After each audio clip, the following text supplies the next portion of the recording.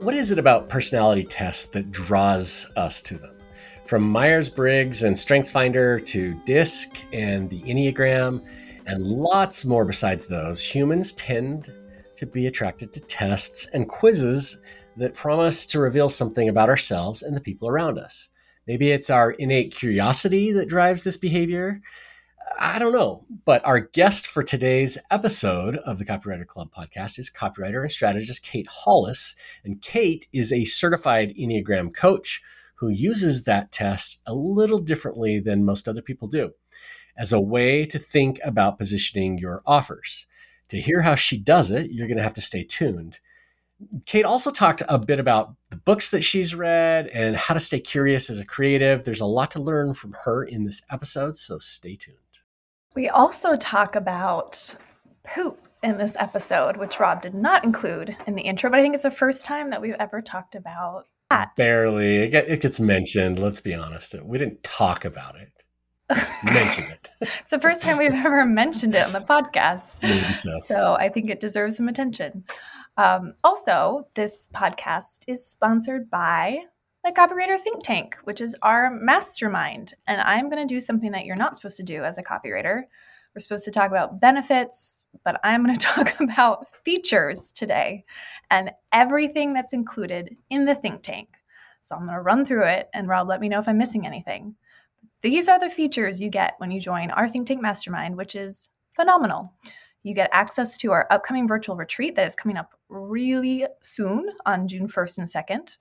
It's not too late. You could actually be a part of that amazing virtual retreat that we put together with at least like 8 different speakers who are talking about a variety of topics, talking about how to use AI in a project from start to finish. What other topics do we have covered, Rob, in the retreat? Talking about things like email deliverability, finding clients, and how you do that when your business has been going relatively well, and then suddenly you hit a tough patch. There's just such a wide range. I don't have the list in front of me, unfortunately. Otherwise, I could join you in pimping up some of these speakers we've got lined up. Well, you're talking about profit margins. I'm going to talk about my tips for running a business in summer 2023, what's working today, what's no longer working. And so that's the retreat, and that's coming up, and you will definitely want to jump into that retreat. Here's what else you get when you join us in the Think Tank. Other features. You get a 1-hour vision setting session with the two of us where we force you to think really big, even though it feels uncomfortable about your business. So the two of us sit down with you for that kickoff session, followed by separate focus mapping sessions where I build a map with you so that you have a 3-month growth plan. And every time we hit 3 months, we sit down and rebuild it or continue to add on to what you've already built. So you always have a plan and know what to focus on and know what you can put on the back burner and what you don't have to worry about.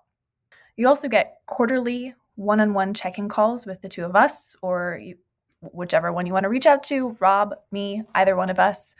You also get weekly group check-in calls with our Think Tank crew.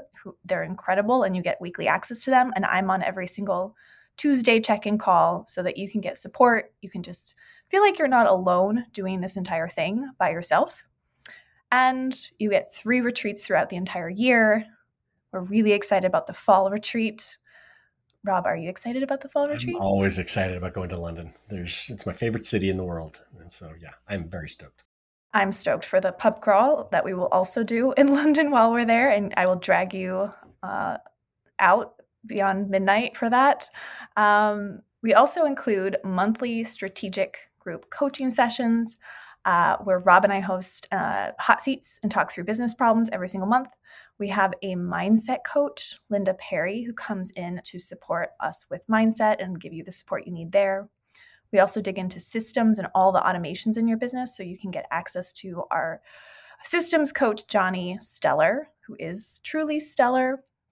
And you have 24/7 Slack access to all of us. There are more features, but those are the highlights. And so we'll talk about benefits in a future episode, but often we're just asked, like, what actually do you get in the mastermind? And that is the list. Those are the features. So if you are interested in shifting your business, creating a new revenue stream, boosting your revenue over the remainder of the year and into 2024, you can check out the Copywriter Think Tank and learn more at copywriterthinktank.com. Let's get into our episode with Kate. How did you end up as a conversion copywriter? Very unexpectedly, and in the way that I think a lot of professional copywriters do. I just remember having this conversation with like one of my managers from when I was in the corporate world, where she was asking, like what my goals were for like 5-10 years. And I said something along the lines of, well, I just want to do work that's interesting and challenging. And she said something along the lines of, you really need to be driving the bus. And I had this moment where I was like, I want to be riding the bus and looking out the window. And it was just so easy to like fall into this rhetoric. And so I think that the bus metaphor is like very appropriate for my career history, because I've done a lot of really fascinating, eclectic jobs. I graduated from college like when the economy was like really, really low. And so opportunities were limited. So I had to be really creative and flexible. So my first job after graduating with a degree in history and professional writing was working in historic preservation. So I managed community outreach programs and tax credits and grants for old homes in the Boston area, which was really interesting, but not what I wanted to do enough to get a master's degree to continue. And then I ended up in the startup world working for a chocolate factory.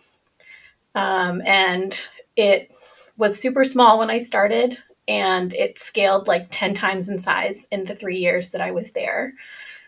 I wore a lot of different hats. I wrapped chocolate bars, I did customer service, and then eventually I did marketing, trade shows, events, and ultimately ended up in human resources, which was the bulk of my career for a decade. I went into the nonprofit world, working for a health and human services organization, doing HR for their employees.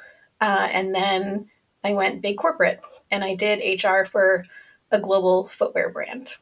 And I had some, detours in academia. I had this idea that I was going to get a PhD in rhetoric and composition, started that, realized it wasn't what I wanted, worked part-time at a wine shop, loved that.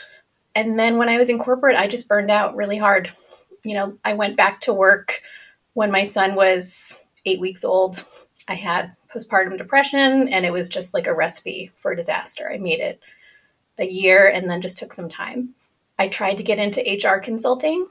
I didn't really get much traction.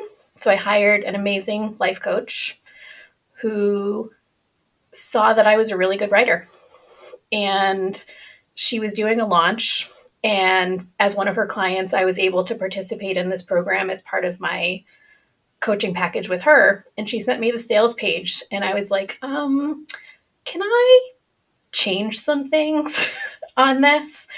And she's like, yeah, absolutely, go for it. And so I pretty much rewrote her sales page, and she sold out the event within a day. And she was like, okay, you're on to something. And so from there, it was just for the first 6 months of my business, I was kind of like a best kept secret where I didn't have a website. I worked exclusively by word of mouth, doing sales pages. And I realized that I was good at it and I really liked it. And the rest is history. I've been doing it for 3.5 years now. So other than copywriting, of all of those jobs, like what was the favorite? What, if you had to go back, if you had to choose one to go back to, what would you choose? I loved working at the wine shop. And why? What was it about that made it so compelling? It was my first up close look at entrepreneurship, honestly. It was a family-owned business, a husband and wife, and they were so good to our team. They put us through wine school. I learned so much. Wine is a really fascinating topic and a really cool connection point for customers. We didn't work on a commission basis, but I learned a lot about sales in that environment because customers would come in and automatically ask, are you on a commission basis?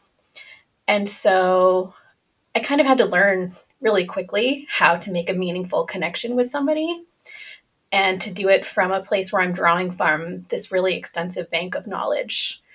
And I met, really interesting people. We held fundraisers for the governor of Massachusetts. I got to travel to local wineries. And I just love food. There was a lot of eating, a lot of good food. And it just showed me that, there are different ways to earn a living and that like you can make money doing something that you love. I want to go back to the driving the bus metaphor. I want to hear more. I feel like you touched on it, but I want to hear more about that because I am someone who likes to believe I'm driving the bus, but I also do appreciate looking out the window. I appreciate a good nap in the car as well. So can you talk about how that shows up in your business today? So it's not the bus analogy exactly, but there's this TED Talk that I saw a long time ago with Elizabeth Gilbert, who wrote Eat, Pray, Love and Big Magic.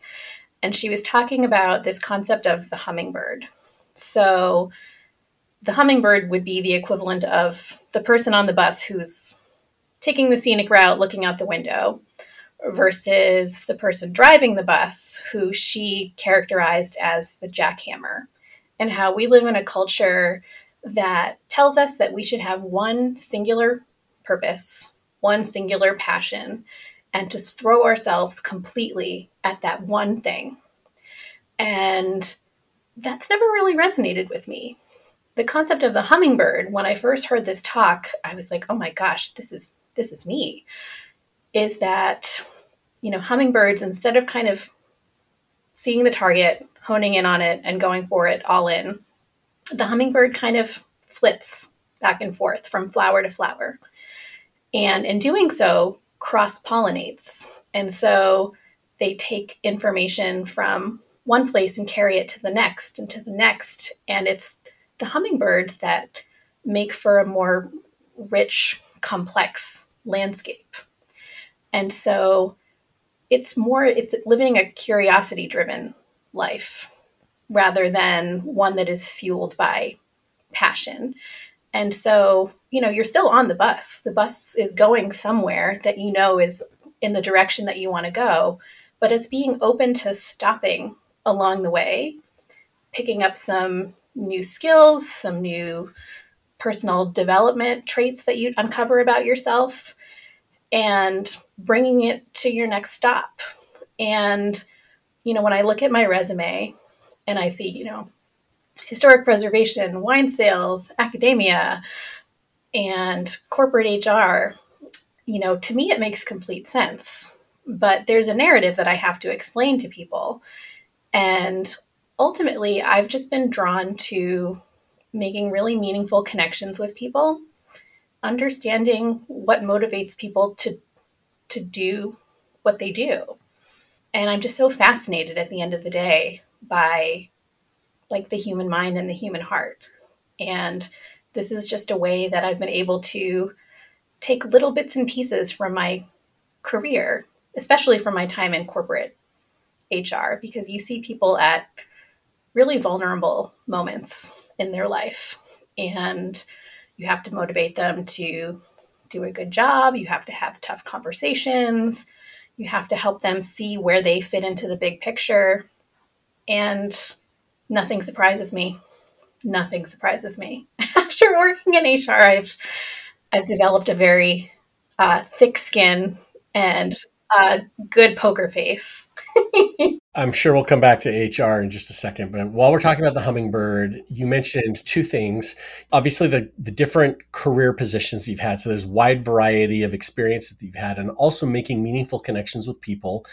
What else would you say helps build that curiosity it's a skill set to be able to piece all these things together? What are the resources? What, activities? What kinds of things do you do to really feed that side of your brain?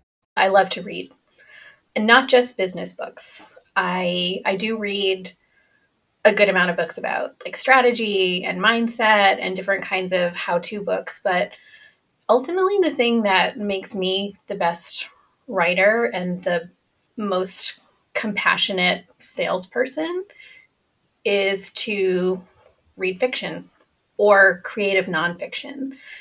And it's a really open forum to glean meaning that is uniquely your own. Instead of a book that tells you specifically kind of what the takeaways are, we all come to books with our own lived experiences and perspectives. And I just love learning about different ways of experiencing life. And working at the library not only has me surrounded by book people and tons of books, but also like members of my community who are outside of the online business world, which for me is really healthy. I like kind of having a foot in a more community focused role and like being of service to people in a different way. And I'm not selling things for money at a library, but I am helping connect people with resources and engage with kind of the unique elements that they bring. Libraries are really unique in that they're the only public space where you can exist with zero expectation of spending money. And to me, it's so special to work there and to be able to show up for people in that way. So, like cultivating compassion for me comes through books and being in touch with people in my community who just have very different experiences than I do. All right, I'm going to ask a couple of questions, one related to books, and then we'll talk about HR. Because Rob knows I need that HR story. Book related, it's just putting you on the spot a little bit, but you're a librarian, so you can handle this. I love talking about books. Bring it. Yeah. So right now, what would you recommend to our readers? Maybe a book of fiction that you feel like could help us become more compassionate and curious in our own lives. What do you feel excited about right now? I mean, the one that's really front of mind for me is one that I just finished over the weekend. And it was a book that I read for my book club. It's called Down from the Mountain, The Life and Death of a Grizzly Bear. And it is not a book that I ever would have picked up on my own. But the librarian who runs the book club, she curates this like really great list, a mix of like literary fiction and award-winning nonfiction. And I just was so like struck by how special the book was. And what I appreciated about it is that the author, he tells the story of a grizzly bear in the mountains of Montana. And what I loved about the book was that it was really subtle. And he had so much opportunity that he could have taken the book in so many different directions. He could have made it a personal memoir in talking about kind of how his experience with this bear related to him personally. He could have made social commentary about the gentrification of farmland in Montana. He could have taken on a social justice angle and talked about Native American rights or animal rights. And at the end of the day, it was just this really beautifully told story about a bear. And the language was just gorgeous. And in thinking about how that related to me in business, in thinking about our messaging and our offers, it can be so easy to be seduced into like really extreme messaging because we want to stand out. And it was a good reminder for me that sometimes just connecting with a really like simple, pure topic or emotion is just as powerful as kind of taking a really hard stance. And I also love that the book club itself is one of the most important parts of my life. I've been in it for 5 years. People come and go, but it's like a really great discussion. And I came away from it with even more appreciation having heard other people talk about it too. Some people liked it, some people didn't. The things that I liked about the book were things that other people took issue with.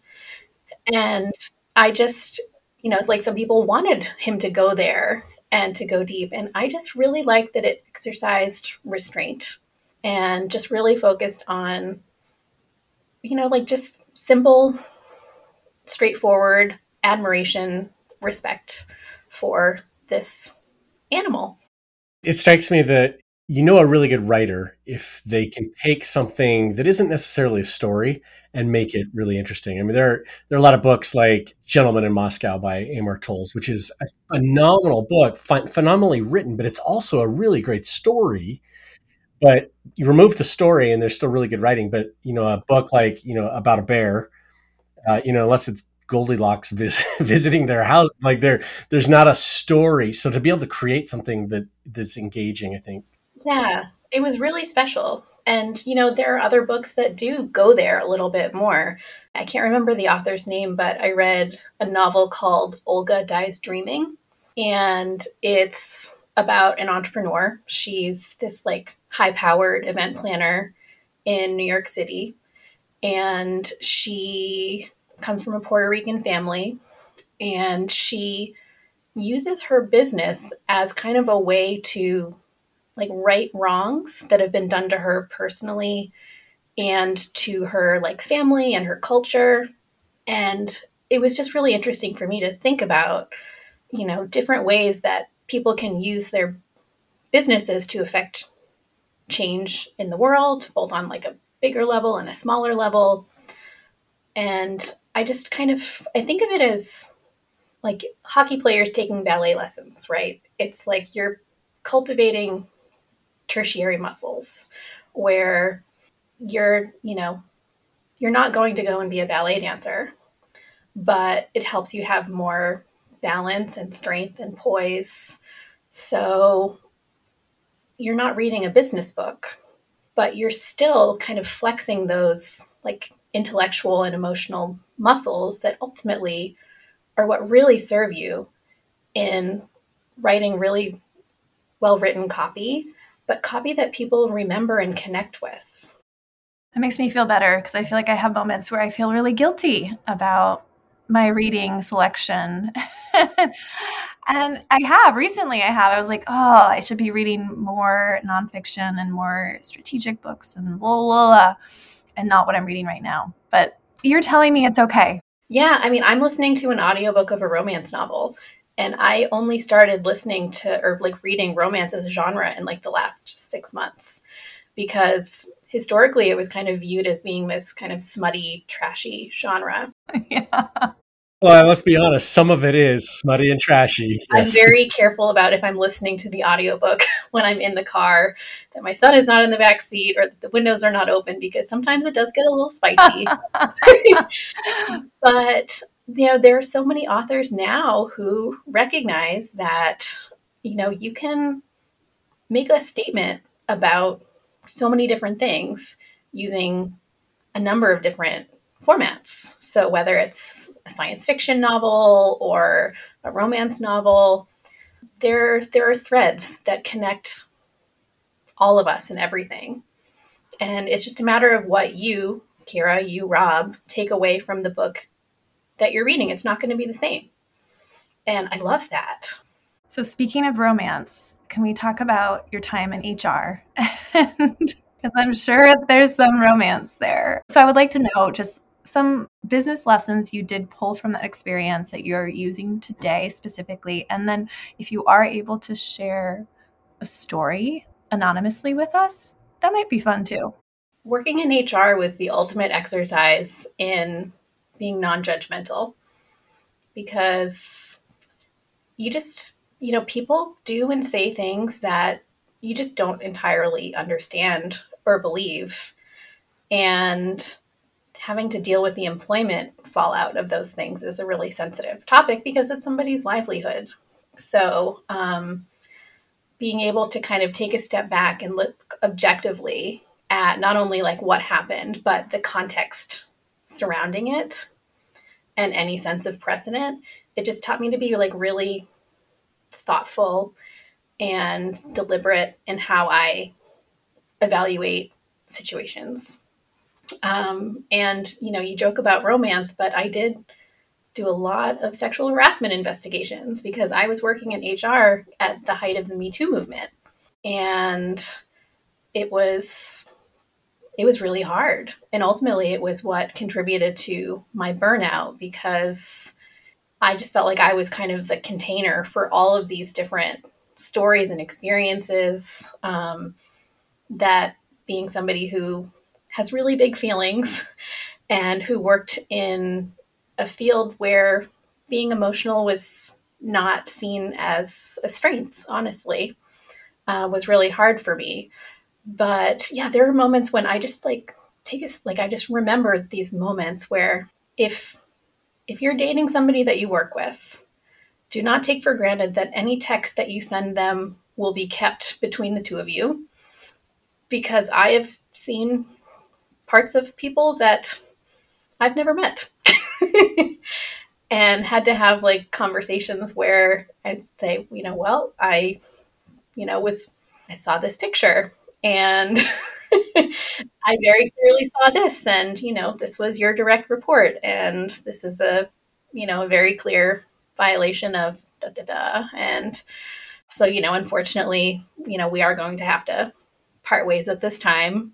But even no matter how extreme whatever infraction was, I never lost sight of the fact that like that's a paycheck for somebody and that they probably have a family to support. So even if they did something that was so egregious, I wanted to make sure that they were treated with respect in how they kind of got the information about their termination and kind of what next steps would be. But I've seen some texts and pictures that I wish I didn't. So aside from those kinds of things, what's the craziest thing that you had to deal with as an HR person? Maybe removing some of the sexual harassment out of it. When I worked in manufacturing, somebody pooped on the floor. I knew it. I knew it was going to involve that. There's going to be poop involved. I mean, maybe they just had to go. They just had to go. I don't even remember exactly. I think they were like really angry. I mean, there was a lot of like vengeful toilet clogging, like people putting paper towels in toilets, and and then there was a bed bug incident where we had a bunch of college students who were like living together and all sleeping together, and they kept bringing bed bugs back to work. It got to the point where I was like, okay, who's sleeping with who? And can you just Stop. pay to have your house like your so yeah, it's wild, so when you know somebody who works in HR, it's not all party planning or payroll. It is nitty gritty. Crazy stuff. Yeah. Okay. Let's talk about what you're doing in your business today, because you do some pretty interesting things with personality tests, not necessarily the way that most people might use them in their business, but sort of as a way to help direct people into correct products and that kind of stuff. So tell us about just how you work with clients today. Sure. So I focus primarily these days on quiz funnels and email marketing, and specifically the sequences that come about as a result of different quiz results. And I love email segmentation, specifically along the lines of like behavioral traits and value systems, and using quizzes as a format to get this really meaningful information from your audience that you can in turn segment out to have very tailored messaging. And one of the tools that I use the most is the Enneagram. And I've been studying the Enneagram personally for almost about 3 years, taken really extensive in-depth courses with a number of different teachers. And I'm in the fall will be eligible to become a certified Enneagram practitioner myself. And love using it as a frame of reference for understanding different types of people and why they might specifically want to buy something. And we're taught so much to focus on pain points and struggles and challenges. And for me, this is a different way of having this really ready framework to think about how different people who meet these certain archetypes might respond to a particular product. And what I love most about the Enneagram is that it's not a static personality typing tool. It's a framework for growth. And so while we each have our own individual type that's our home base, the principle of the Enneagram is that we all have 9 types within us. And so, depending on the particular product, you're not necessarily going to market to a type 5, but you might market to the type 5 in everyone. You don't have to be a type X to respond to messaging that speaks to that particular part of all of us. So I have this exercise that I do where I take product, launch, an offer, and I kind of scope out Enneagram types 1 through 9, what might resonate with them when it comes to buying this particular product. And then I kind of hone in on what the most compelling ones are. All right, Rob, what stood out to you about this part of the conversation? So as I went back and was re-listening, this stood out to me as we were talking, and also, as I went back, just the idea of being a hummingbird. So I'm not sure that I've heard that kind of an analogy before, but just bouncing from flower to flower, from feeder to feeder, from thing to thing, and collecting something from all of it so that you have something to bring to the table as the expert that you are. I really like that metaphor. It sort of resonates with me, maybe because serendipity is as I look back on my career, I see that serendipity plays a pretty big part in a lot of the different moves that I've made in my career. And so being open to new opportunities, staying curious as opposed to passionate. And we talked a little bit about that. Like, passion isn't all that valuable when it comes to choosing what to do, but staying curious about the things that are interesting us right now is, and then just being able to piece all of that stuff together into something bigger. I just really like that analogy. And I think there are a lot of people listening who could be doing even more of that. Yeah, it resonated with me too. I had not heard of that analogy. I also just liked talking about, we were talking about 2 at the same time, but the bus and how we can stop along the way and how, that is life. We're not just sitting on the bus or driving the bus nonstop throughout our entire life without stopping at a gas station or stopping for on a scenic route. And so I also liked that and appreciated that idea because I make many stops and celebrating that. I think sometimes as a culture, we don't always celebrate that. It feels like, more of the corporate career is celebrated where it feels like it's more of a straight shot. But for many creative entrepreneurs, it's never going to be that. And so celebrating the hummingbird path feels like a win for many of us. So it makes sense. We also talked a bit about books. I immediately downloaded the book about the grizzly bear. So did you read it yet? Haven't yet. It's still waiting for me on my Libby app, so I can listen to it on a run at some point in the near future. So I'll follow up. But it got me thinking about books that we've been reading. I know we've shared some books in the past here, but what have you been reading recently? Oh, geez, I was not expecting that. I'm reading a book about poverty in America and kind of how we ended up in this situation. Not super uplifting, but I was going to say that's not very uplifting. Wow. This is why I need to be in a book club where I get better. I mean, it's a great book. I'm really enjoying it, but it's, it is a bit of a downer. So I think I need to work on my book selection and maybe get the grizzly bear book soon. Yes. So if you want to talk about poverty, we can talk about poverty. So that's my evening reading before I go to bed. That's what I think about. What are you reading? I've been reading a couple of different books. Dan Martell's new book, Buy Back Your Time. I started listening to that on a run yesterday, and I've been pulling out Casey Stanton's book on being a fractional CMO recently, just thinking through some of the concepts there. So those are a little bit more business related. And, as far as fiction goes, I started reading or listening to some of the Walt Longmire books. I know there's like a series that was purchased by Netflix. It's based on these books about this cowboy sheriff living in Montana. And so I've listened to a couple of those recently as well. They're kind of fun. Yeah, I need to grab a book of fiction soon. I am in desperate need of that because before that I was reading a memoir about divorce. And so, yeah, I think I need something a little bit lighter. Wow.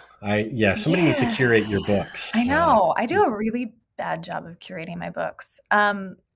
Okay, so we also talked with Kate about exercising restraint, and maybe this goes hand in hand with the books I'm selecting. And she was saying we don't necessarily have to be so extreme, maybe in our book selection, or also in the ideas we share, or even our writing and our style. And that she really appreciated the Grizzly Bear book for that reason, that the author exercised that restraint, and it was more about connecting with a simple emotion, a pure emotion. And so that resonated with me because I tend to be more of an extreme person and a black and white person, and I struggle in the middle. And so I feel like that is a challenge I want to take on in my own writing, to just kind of try something new and keep it very simple and pure and nuanced, and test that. There's definitely a copywriting lesson. We didn't talk about this with Kate, but when we talk about restraints or constraints, there's lessons here for copywriters. We work with copywriters all the time who are thinking about all of the things that they can do to serve their clients. And we ask them to put some constraints around that and really focus in on 1, 2, 3, no more than 3 services, because when you can do everything, we start to confuse our clients, and those restraints help us focus in and be even better. Doesn't mean we can't still do everything, but it helps us be really good about communicating the 1 or 2 things that connect with our clients. Same thing on this, when we're actually writing. You could write about anything, but when you constrain yourself to a few topics, when you're going out on Twitter or LinkedIn or whatever, you become known for things. You're able to build your authority, as opposed to somebody who talks about anything, anywhere, anytime, and you're never really quite sure, what they're about. And so Justin Blackman actually talked about this at the TCC IRL that we had in San Diego right before the pandemic started, how creative constraints actually make us better writers. And it's something that more of us can practice, as we're put some guardrails around the things that we're doing, the things that we're writing about, the projects that we're working on, the kinds of clients that we're working on, because the more we build those constraints into our business, the freer we are within those constraints to do more things. Yeah, and many of us have constraints when it comes to the business and just focus and time and productivity, and we have those constraints coming from the outside and have to work within those parameters, and that can actually be a good thing. I often think about how my time is limited because I have a young family, but I usually see it as a positive. I don't always see it as a positive. Some days are hard, but I try to see it as a positive because I have to be more efficient. I have to really think about my time more strategically, make sure I feel energized and focus on health because of those constraints. And therefore, I'm able to do better work and kind of enjoy my work more and think about time in a different way. So it does give you a framework to rethink something that might otherwise be a struggle. Yeah. Finally, for me, we started the discussion about Enneagram as a way of thinking through things like email segmentation. I know in the second half of the interview that we're just about to get to, we go even deeper on that. But thinking about an audience, what is different about an audience, the things that make, each person or each group of people, personas, whatever, in your audience different, and then targeting things, messaging towards them, even product development towards them, I think is a useful idea, rather than thinking about, oh, this is for everybody again. This is for all the people who I might be able to reach. And the way that focuses, going back to the constraints idea, the way that focuses us in on messages that will resonate with a particular person directly, I think is really a crucial skill as a copywriter. Yeah, I would love to know the Enneagram for everyone in our community, just to kind of see the patterns and see what emerges from that information. I think it's just helpful information to guide your offers and your messaging. So if you want to tell Kira your Enneagram, email her, Kira@thecopywriterclub.com, and just give her the number. Let's inundate her with all of that information and see what comes of it. All right, well, let's get back to our interview with Kate to find out how we can use the Enneagram to craft our messaging. Can you give an example of a product and the message you would create? And maybe we can narrow it down to Rob's a 5, Enneagram 5. The two of us, we're both 4s. So maybe we speak to a 4 and a 5 to show the difference. So I just recently dyed my hair in this kind of wacky color. So I'm thinking about, let's just say I wanted to sell Rob a box of electric blue hair color. And I've been in the market for that for months. I think you could pull it off. Personally, I would also bet money that Kira has had electric blue hair at one point. Have you seen my photos? Yes, I have. Did you have blue hair? Yeah. It wasn't like bright blue, but it was blue. Mine's purple. So that is a very type 4 thing to do. So if I were kind of selling this box of electric blue hair color, and we can't say that it's like a problem that somebody has, that they're like, oh my gosh, I need to have blue hair. Really, it's something that they're doing for fun or for joy or for pleasure. And so I would think about, okay, if I were selling this to a type 5, like Rob, so type 5 being the super rational intellectual who, isn't necessarily naturally extroverted. I might say, well, aren't you kind of curious to see what happens? And make a rational argument that, if it doesn't work out, then who's going to see it? You could shave it off in 2 or 3 weeks. So, but as I'm kind of going through, my types 1 through 9, I'm not going to market a box of electric blue hair dye to a type 5. But I would put myself through the exercise of trying to think what might resonate with a type 5. A type 4 is much easier because we are the eccentric creative types who really value individuality. So we are the prime category for a product like this. And I would also think of maybe a type 7 who is the archetype of joy and freedom and spontaneity. It's the kind of decision that you often make impulsively. And, even if somebody's not a type 4 or a type 7, I'm a type 4, but I have a lot of 7 in me. So I respond to messaging that talks about kind of like YOLO, you only live once, or being spontaneous and doing things just because it's fun. So I kind of go through this exercise of points 1 through 9. How could I sell to these particular types, not only on an individual level, but within all of us? So Rob might not dye his hair electric blue, but he might, if it was a different product, he might respond to messaging that's about making a spontaneous decision or doing something just because it's crazy and fun. Maybe we're selling a retreat of some kind. I can think of, attaching it to something that has a higher purpose. So it's less about selling the blue hair dye, and it's more like, hey, in order to support a friend who has cancer, or, attaching it to something where there is that rational basis for doing something crazy might work. Yeah, that's how I would sell to a type 1, actually. The type 1 being the integrity, values driven.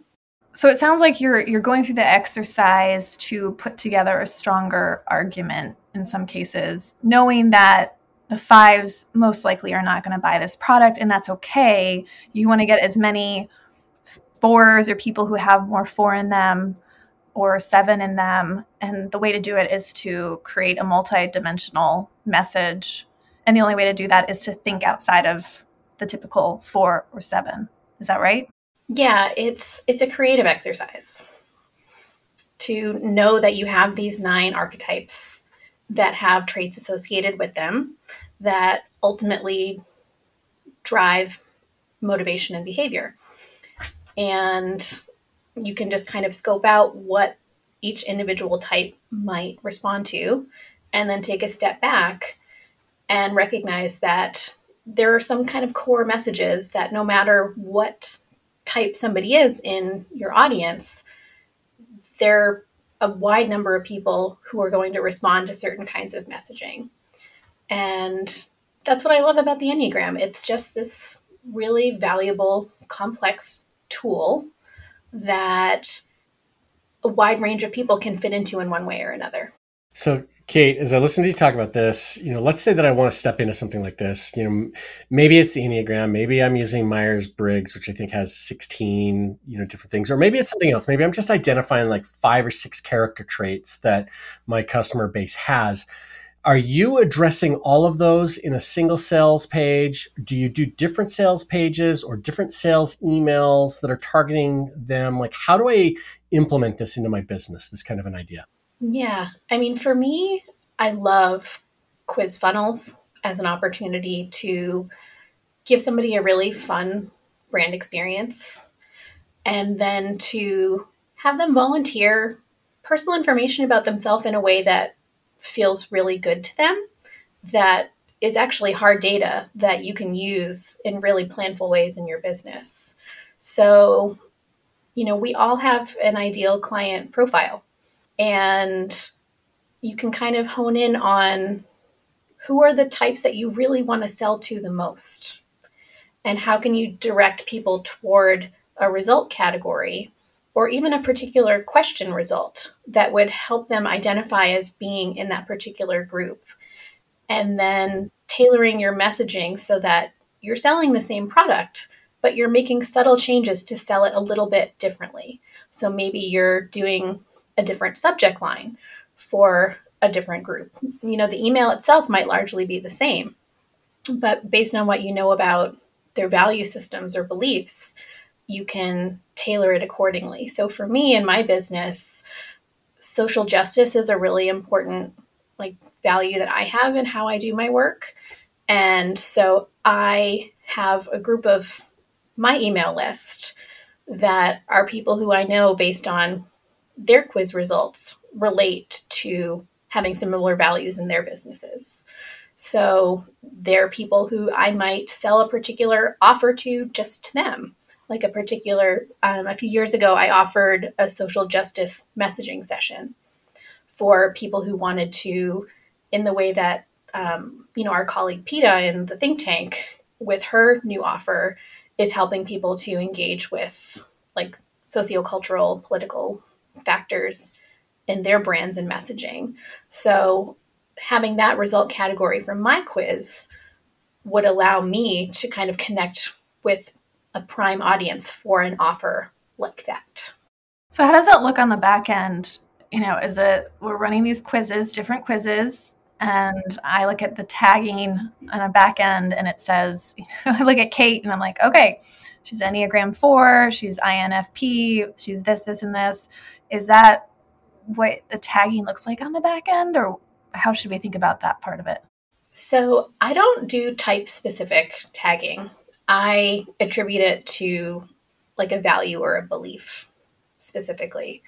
And for the quiz platform that I like to work with, Interact Quizzes, they have really robust reporting functionality so that even if I have, say, 3 or 4 result categories where I will have a result that maps to a specific result, I can also run a report that shows me how people answer one single specific question. So for my folks who I know value social justice in their businesses, I can look to see who answered result B on question 3.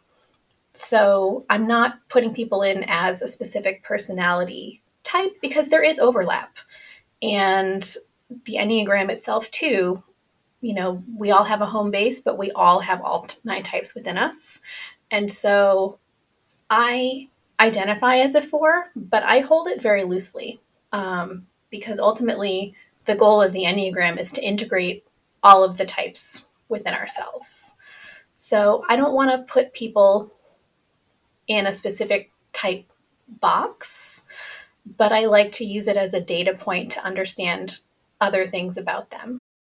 Are there other ways that we should be using, or we could be using, personality tests in our businesses that maybe we're not, or if not specific tests, again, looking at traits or commonalities between different groups of our customers and doing specific things for them? I like to use it as a check for myself when it comes to my own messaging and the work that I do for my clients. So, and again, I talk a lot about the Enneagram because I've done intensive work in that space and it's a tool that I really, really love. So as a type 4, I know that I kind of have this tendency to fall into a certain set of behaviors and beliefs that if I'm not really aware about it, I can kind of go into autopilot and view all of my work, my life through this very specific lens. And so as a type 4, it's kind of this, nobody understands me. I'm really unique. I understand what's unique about other people in a way that other people don't. This is all true though, right? This is all true for both of us as 4s. Are you telling me this is not true? So I've done a lot of work to have it be less true. Because Okay. it's a way to put up a wall. And so rather than kind of seeing difference as something that sets you apart, it's as a way to like bring you closer to somebody else. Is something that I've done a lot of like conscious work to try to not, throw up the wall and be like, I'm a weirdo. And even though I am, but seeing it as a way to connect with other people rather than be apart. And so when it comes to sales, like we all bring our own stuff to our client work. And if you're not really taking stock of what kind of your home base is for, what are your core like stylistic tendencies? And are you selling to yourself or are you selling to somebody else? And so for me, it's a check to recognize, okay, I am writing this as a hardcore 4 right now. And I can see where I'm doing it and rein it in and think about how other people might not relate to that at all. So I think it's meaningful to know about your personality types so that you can recognize your common pitfalls so that you don't fall into them and that you can ultimately connect with the traits that are more deep and meaningful for your type. So for me as a type 4, rather than kind of falling into eccentric creative, I want to be somebody who sees depth and beauty. So kind of bringing that into my own branding and messaging has felt so much better to me than kind of the more like offbeat, quirky brand that I started off with. I originally marketed myself as the sales copywriter for nerds, geeks, and deep thinkers. And I still very much work with all of those types. But I don't want to limit myself to kind of that specific niche because I recognize that I can serve a lot of different people and connect with people that previously I told myself I couldn't. Yeah. It's hard to connect with 5s though, right? I married one. They're the worst. 5s are the worst. I mean, after 4s, 5s are definitely the worst. I'm a 4-wing 5. And honestly, like I think that was what drew me to the think tank because like I'm a 4 with a 5 wing and I could pick up from the two of you, like in this podcast, in, your social media. I was like, okay, Kira is like totally a 4. I wasn't as sure about Rob, and Yeah, he's just I don't like disagreeable. to try and type people. I thought you might have been an 8, not gonna lie. But to me, I was like, okay, I'm gonna go into this space with these two mentors who, like, fundamentally I know will understand where I'm coming from. Yeah, and here we are. And I think this is a great advice around catching yourself. If you become too, especially for fours, if you become too much of that, you build walls between other people and your messaging. And I've caught myself in many emails I've written where I read them later and I'm like, oh, like that was too for and not really opening a door to connect with people. It was just more me getting it my own way. So I think that's a really good point. Every type has their own thing. Own style, sure. Okay, Kate, before we're going to run out of time, I want to ask you about your podcast. Mm-hmm. Tell us a little bit about your podcast and why you lean so hard. We talked a little bit about books earlier, but why do you lean so hard into books as a business multiplier or growth engine? So my podcast, it launches this June, and it's called the Better with Books podcast. And it's a podcast for book lovers and business owners. Whether or not you have time to read, if you just love books and wish you could read more, you can listen to me talk about them. And this is a topic that's been on my heart for a long time. And here's someone, when I tell people I work at a library or that I just read something, the first response I get from people is, oh, I wish I had more time to read. Or people always want recommendations. And I just think there's this natural draw that we have toward books and knowledge. And, maybe it's a little bit romanticized, but it is very real. And there's something about stories and being able to approach a narrative without any expectation and to take from it what you need and to not have somebody tell you exactly what to do. And, in the business world, there's so many service providers, so many coaches who offer such powerful support and advice that sometimes you can lose your own voice a little bit and your own inner guidance. And I see books as an opportunity to just get curious about how you experience different stories, how you feel about different characters, who may, remind you of certain client profiles you have, or who may remind you of a client profile you don't want to work with.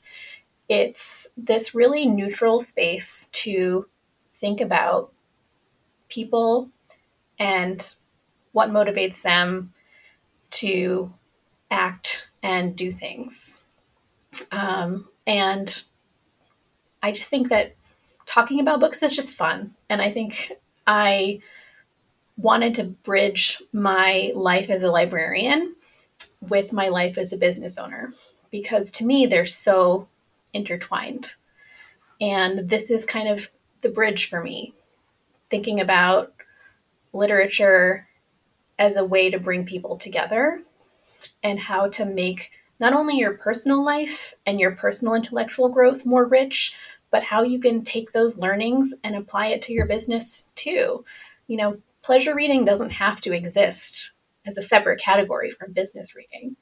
So, you may not necessarily think you're going to take really powerful learnings from a fantasy novel, but if you go into it with an open-mindedness that you might, it's really cool what you can learn and apply. My last question, if you can answer it in a minute. You mentioned earlier that being an emotional person is not seen as a strength. I think that's very true in today's society. If you're sensitive, emotional, it's like, oh, good luck. Can you just speak to, in a minute or so, your perspective on that today and where you've landed today? I mean, I see emotional intelligence as a strength. And as humans, we have these sticky, messy, complex lives. And being able to sit with and hold space for that part of ourselves is really powerful. And when it comes to sales copy in particular, you're not selling a product, you're selling to a feeling. And being able to identify them and connect in a way that is meaningful and impactful is what makes me good at what I do. I understand emotions intuitively. That's the end of our interview with Kate Hollis. Thanks to a tech glitch, it kind of ended a little abruptly there. But before we go, we want to go back and talk about this idea of business and personality tests. Kira, I know you've got all kinds of thoughts when it comes to Enneagram and this kind of stuff. What do you think? Well, it resonates with me. I mean, you can hear that from the conversation. It's a tool I've used to think more strategically about my own personal growth and business growth and where there are opportunities to grow. And so it's given me insights that I wouldn't have found elsewhere, or at least I haven't found elsewhere up until this point.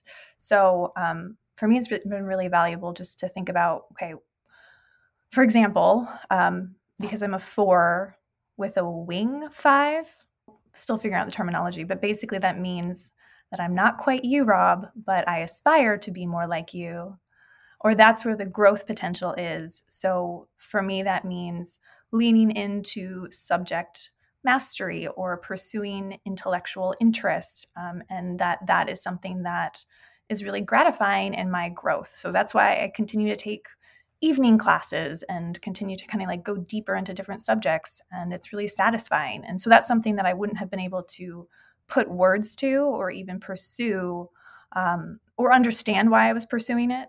I guess I was pursuing it all along without this tool. But it is a tool, and it resonates with some people. Clearly, with Kate, with me. But I know, for you, it hasn't been a tool that you've necessarily used in your own personal growth or business growth.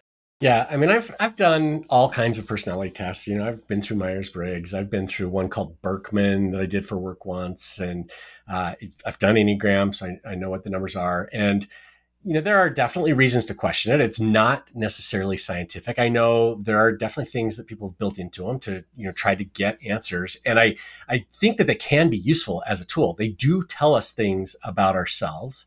And in those ways, I think, as copywriters, that's the gold mine, right? Is to figure out like what are the things that make people tick and how do we match our messages, the products that we sell, to those kinds of things. And so if you can get that from, an extrovert, introvert, a type A, type B, colors, whatever the personality test is, then great. Do it. It's simply just kind of an unscientific way to get to the psychographics that we need when we're writing to people, and they do feel real. Another I mentioned a talk from TCC IRL in 2020. Before, another speaker at that conference, Kirsty Fenton, was talking about the Barnum effect or the Forer effect, and how we tend to value results from things like personality tests when we see that we've contributed to them and we've answered these questions, and they feel very personal to us. And so there's, again, ways to use that as we craft copy in order to connect with the people that we're writing to. So they don't necessarily click for me the same way, but they can still be very useful. And I think anybody who's been listening to this point that might be like, yeah, I don't know about personality tests, don't quit on them, because there is something there, even if you're just trying to pull out psychographics about the people you're writing to. Yeah, I'm sure also the Enneagram speaks to certain numbers more than others. So I have a feeling it is more popular with 4s like me, but it makes sense that a 5 wouldn't necessarily feel that same connection, because for 4s, it's all about feeling like you're misunderstood, but also feeling like you need to be unique. And so if there's a tool all of a sudden that can put words to what you're feeling and see you in a way that you typically don't feel seen, of course that tool is going to click for you. But I can see where that's part of my personality, and that's not baked into everyone's personality. So I think it's more about just, finding the right tools that work for you and give you some insights into understanding other people too. So a lot of it's been about me, but like it's also helped me understand our team members, understand you and kind of what makes you tick. So it's put words to understanding how you operate in a way that I think has made me more empathetic and maybe even more patient with certain things like that are part of your process. Asking a lot of questions, like really thinking deeply about something, critical thinking about a subject, not necessarily just jumping into it, which is a good thing. But I don't think I totally understood that as part of how you grow and you think and you operate in the world. And so understanding the Enneagram has helped me kind of see that in you and other team members where I'm like, oh, we just operate differently and that's okay. And this is why this is good. And this is why this is good. Yeah, and I think the way Kate uses that then to, get into product messaging, which, when we were talking about like how would you sell a particular thing to a particular type, different groups need different messages. We know that as copywriters, and we develop, personas around things. The Enneagram is really just another way to develop a persona towards a certain segment of our audience. And, it breaks them up into 9 different personas. There may be, if you use something else, some other test, Myers-Briggs, I think does 16, the colors test, I think there's like 4 or 5. So however you do that, it's useful in figuring out, okay, I've got to sell something, or I've got to communicate something, or I've got to convince somebody of something. What kinds of arguments are going to land with this particular group of people? And it can help us get there almost as a shortcut for messaging.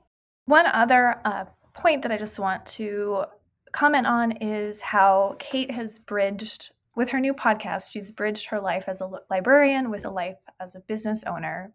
And this is the magic to me of what she's doing and the opportunity for all of us to figure out those 2 different worlds, or sometimes it's even 3 different worlds that we inhabit, and how to bridge those together so that becomes our X factor and what we can do differently and how we think differently and how we can show up in the world and solve problems from a different angle. And she's doing that beautifully with her new podcast. It's connecting these 2 parts of her life together, and I'm sure it will be useful to people who listen to that episode when it launches in June. It goes back to what Kate was saying about being a hummingbird and going from thing to thing and keeping creative and interesting. We want to thank Kate Hollis for joining us on the podcast to chat about her journey to entrepreneurship and how she uses curiosity, personality tests, and quiz funnels to serve her clients. If you want to connect with Kate, you can find her at katehollis.co, which we will link to in the show notes. And if you found this interview valuable, we'd love to hear from you. Head over to Apple Podcasts or wherever it is that you listen to your podcast and leave a review of the show. Tell us specifically the impact that it's had on your business, and we will share it on a future episode. And don't forget to visit copywriterthinktank.com now to apply to join this amazing mastermind/coaching program guaranteed to help you grow your business in new and amazing ways. That's the end of this episode of the Copywriter Club podcast. The intro music was composed by copywriter and songwriter Addison Rice. The outro was composed by copywriter and songwriter David Muntner. If you're looking for something else to tickle your ears, check out our podcast all about artificial intelligence and how it is impacting creatives like you and us. And you can find that podcast at aiforcreativeentrepreneurs.com. Thanks for listening, and we'll see you next week. Copywriters coming together to help the world write better copy and make more money. Kira and Rob's Copywriters Club can make you lots of money. Listen to it. Kira and Rob's Copywriters Club can make you lots of money as long as you listen through the whole damn episode.